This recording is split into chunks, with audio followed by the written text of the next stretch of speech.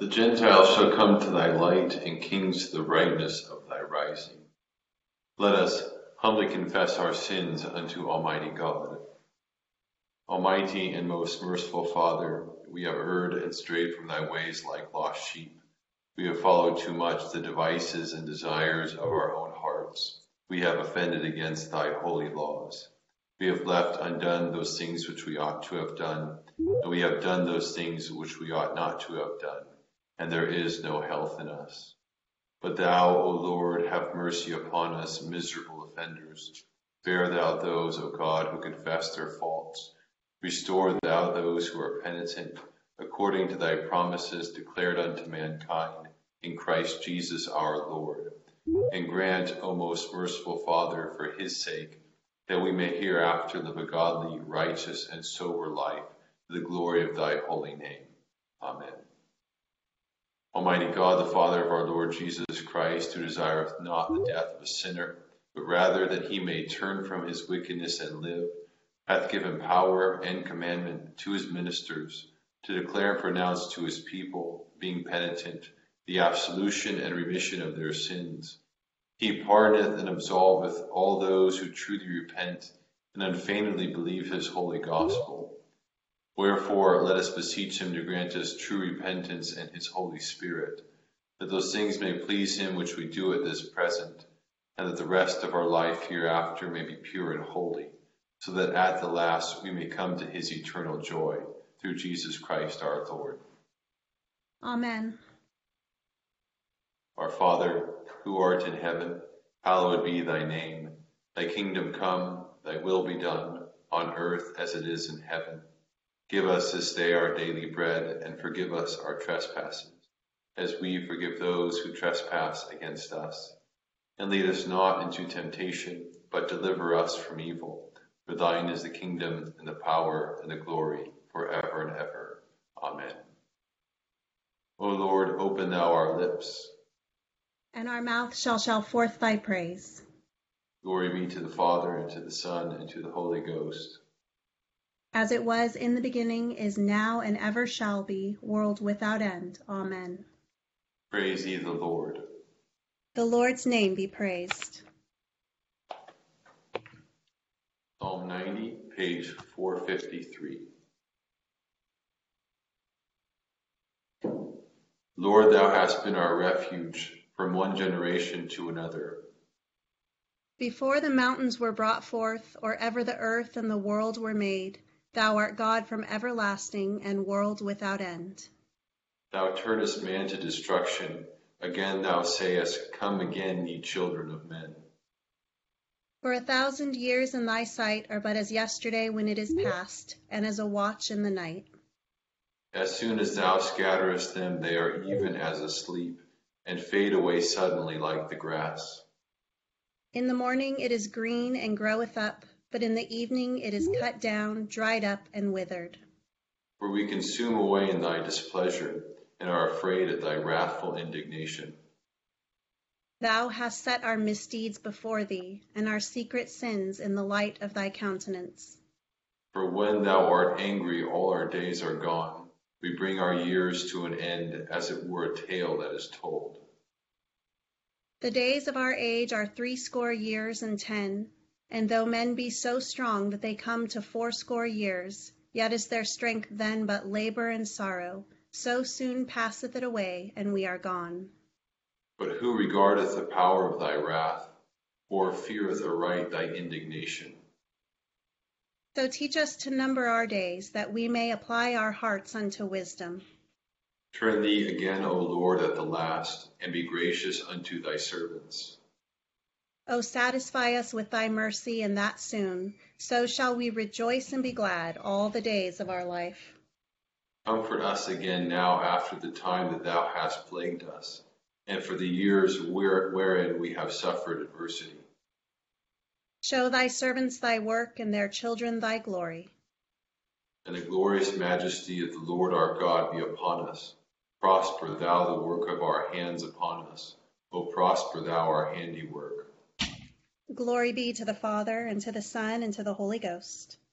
As it was in the beginning, is now, and ever shall be, world without end. Here begins the 12th verse of the 14th chapter of Isaiah. How you have fallen from heaven, O Lucifer, son of the morning! How you are cut down to the ground, you who weaken the nations! For you have said in your heart, I will ascend into heaven, I will exalt my throne above the stars of God. I will also sit on the mount of the congregation, on the farthest sides of the north. I will ascend above the heights of the clouds. I will be like the Most High. Yet ye shall be brought down to Sheol, to the lowest depths of the pit. Those who see you will gaze at you and consider you, saying, Is this the man who made the earth tremble, who shook kingdoms, who made the world as a wilderness and destroyed its cities, who did not open the house of his prisoners?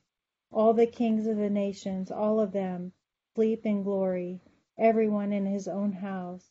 But you are cast out of your grave like an abominable branch, like a garment of those who are slain, thus thrust through with a sword, who go down to the stones of the pit, like a corpse trodden underfoot.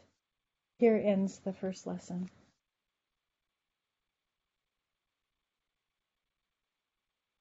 My soul doth magnify the Lord, and my spirit hath rejoiced in God my Saviour. For he hath regarded the lowliness of his handmaiden. For behold, from henceforth all generations shall call me blessed. For he that is mighty hath magnified me, and holy is his name. And his mercy is on them that fear him throughout all generations. He hath showed strength with his arm. He hath scattered the proud in the imagination of their hearts. He hath put down the mighty from their seat, and hath exalted the humble and meek. He hath filled the hungry with good things, and the rich he hath sent empty away. He, remembering his mercy, hath holpen his servant Israel, as he promised to our forefathers Abraham and his seed forever. Glory be to the Father, and to the Son, and to the Holy Ghost, as it was in the beginning, is now, and ever shall be, world without end. Amen. Here begins the second chapter of the first epistle to the Thessalonians. For you yourselves know, brethren, that our coming to you was not in vain. But even after we had suffered before and were spitefully treated at Philippi, as you know, we were bold in our God to speak to you the gospel of God in much conflict. For our exhortation did not come from error or uncleanliness, or was it in deceit.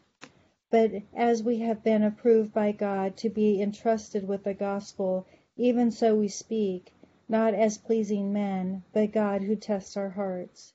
For neither at any time did we use flattering words, as you know, nor a cloak for covetousness. God is witness.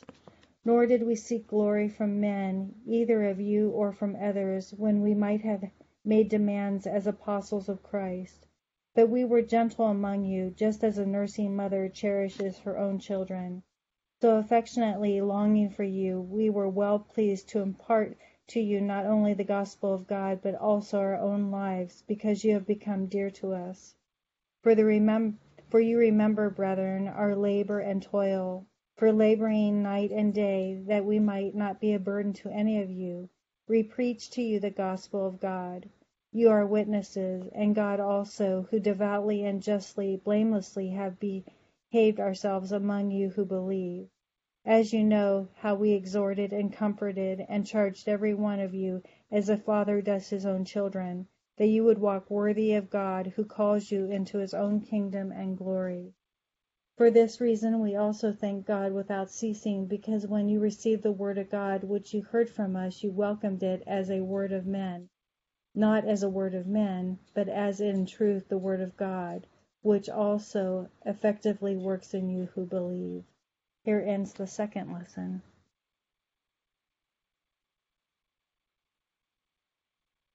Lord, now lettest thou thy servant depart in peace, according to thy word. For mine eyes have seen thy salvation, which thou hast prepared before the face of all people, to be a light to lighten the Gentiles, and to be the glory of thy people Israel. Glory be to the Father, and to the Son, and to the Holy Ghost, as it was in the beginning, is now, and ever shall be, world without end. Amen. I believe in God, the Father Almighty, maker of heaven and earth, and Jesus Christ, his only Son, our Lord, who was conceived by the Holy Ghost, born of the Virgin Mary, suffered under Pontius Pilate, was crucified, dead, and buried. He descended into hell. The third day he rose again from the dead. He ascended into heaven, and sitteth on the right hand of God the Father Almighty. From thence he shall come to judge the quick and the dead. I believe in the Holy Ghost, the Holy Catholic Church, the communion of saints, the forgiveness of sins, the resurrection of the body, and the life everlasting. Amen. The Lord be with you. And with thy spirit. Let us pray. O Lord, show thy mercy upon us. And grant us thy salvation. O Lord, save the state. And mercifully hear us when we call upon thee. Endue thy ministers with righteousness. And make thy chosen people joyful. O Lord, save thy people. And bless thine inheritance. Give peace in our time, O Lord. For it is thou, Lord, only, that makest us dwell in safety. O God, make clean our hearts within us. And take not thy Holy Spirit from us. O Lord, we beseech thee to keep thy church and household continually in thy true religion, that they who do lean only upon the hope of thy heavenly grace may evermore be defended by thy mighty power, through Jesus Christ our Lord. Amen. O God, from whom all holy desires, all good counsels, and all just works do proceed, give unto thy servants that peace which the world cannot give, that our hearts may be set to obey thy commandments, and also that by thee, we, being defended from the fear of our enemies, may pass our time in rest and quietness, through the merits of Jesus Christ our Savior. Amen. Lighten our darkness, we beseech thee, O Lord, and by thy great mercy defend us from all perils and dangers of this night, for the love of thy only Son, our Savior, Jesus Christ. Amen.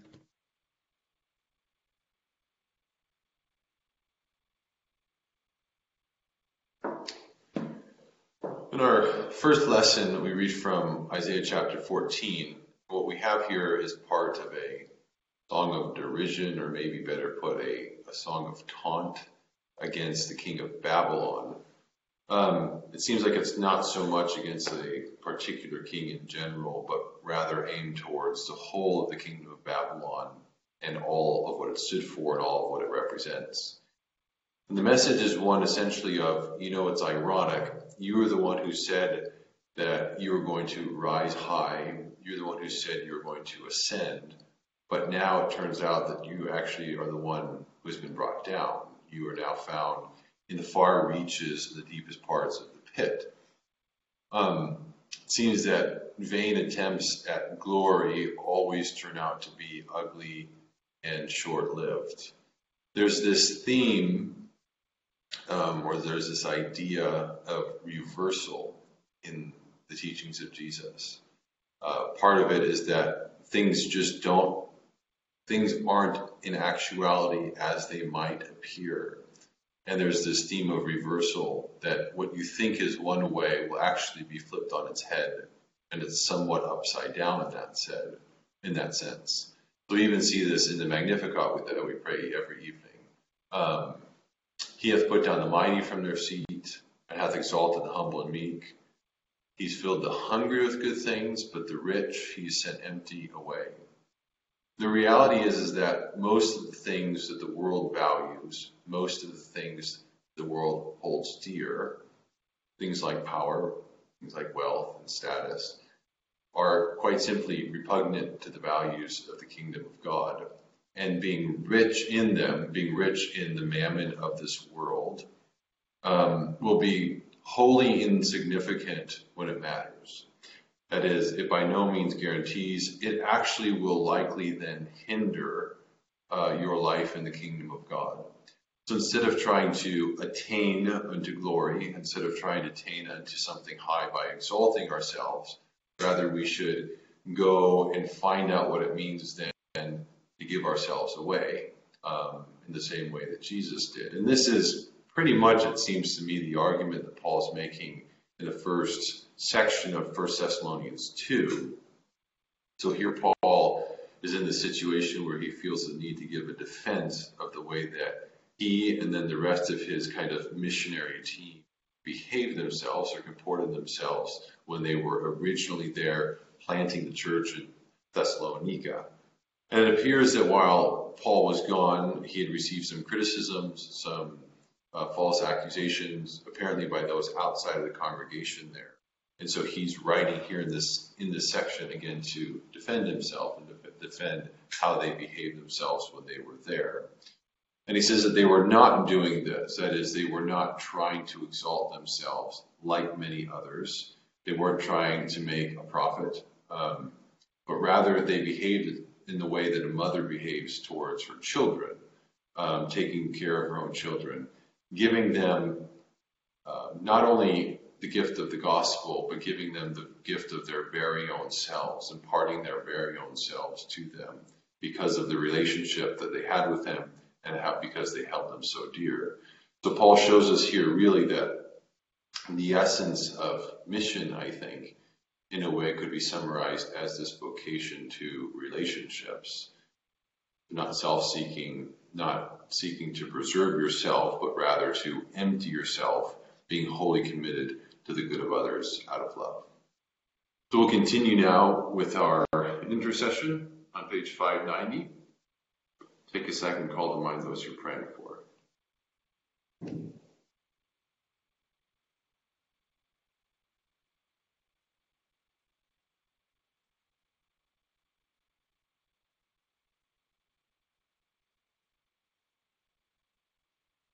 Accept, O Lord, our intercessions for all mankind. Let the light of thy gospel shine upon all nations. And may as many as have received it live as becomes it. Be gracious unto thy church, and grant that every member of the same in his vocation and serve thee faithfully. Bless all in authority over us, and so rule their hearts and strengthen their hands, that they may punish wickedness and vice, and maintain thy true religion and virtue.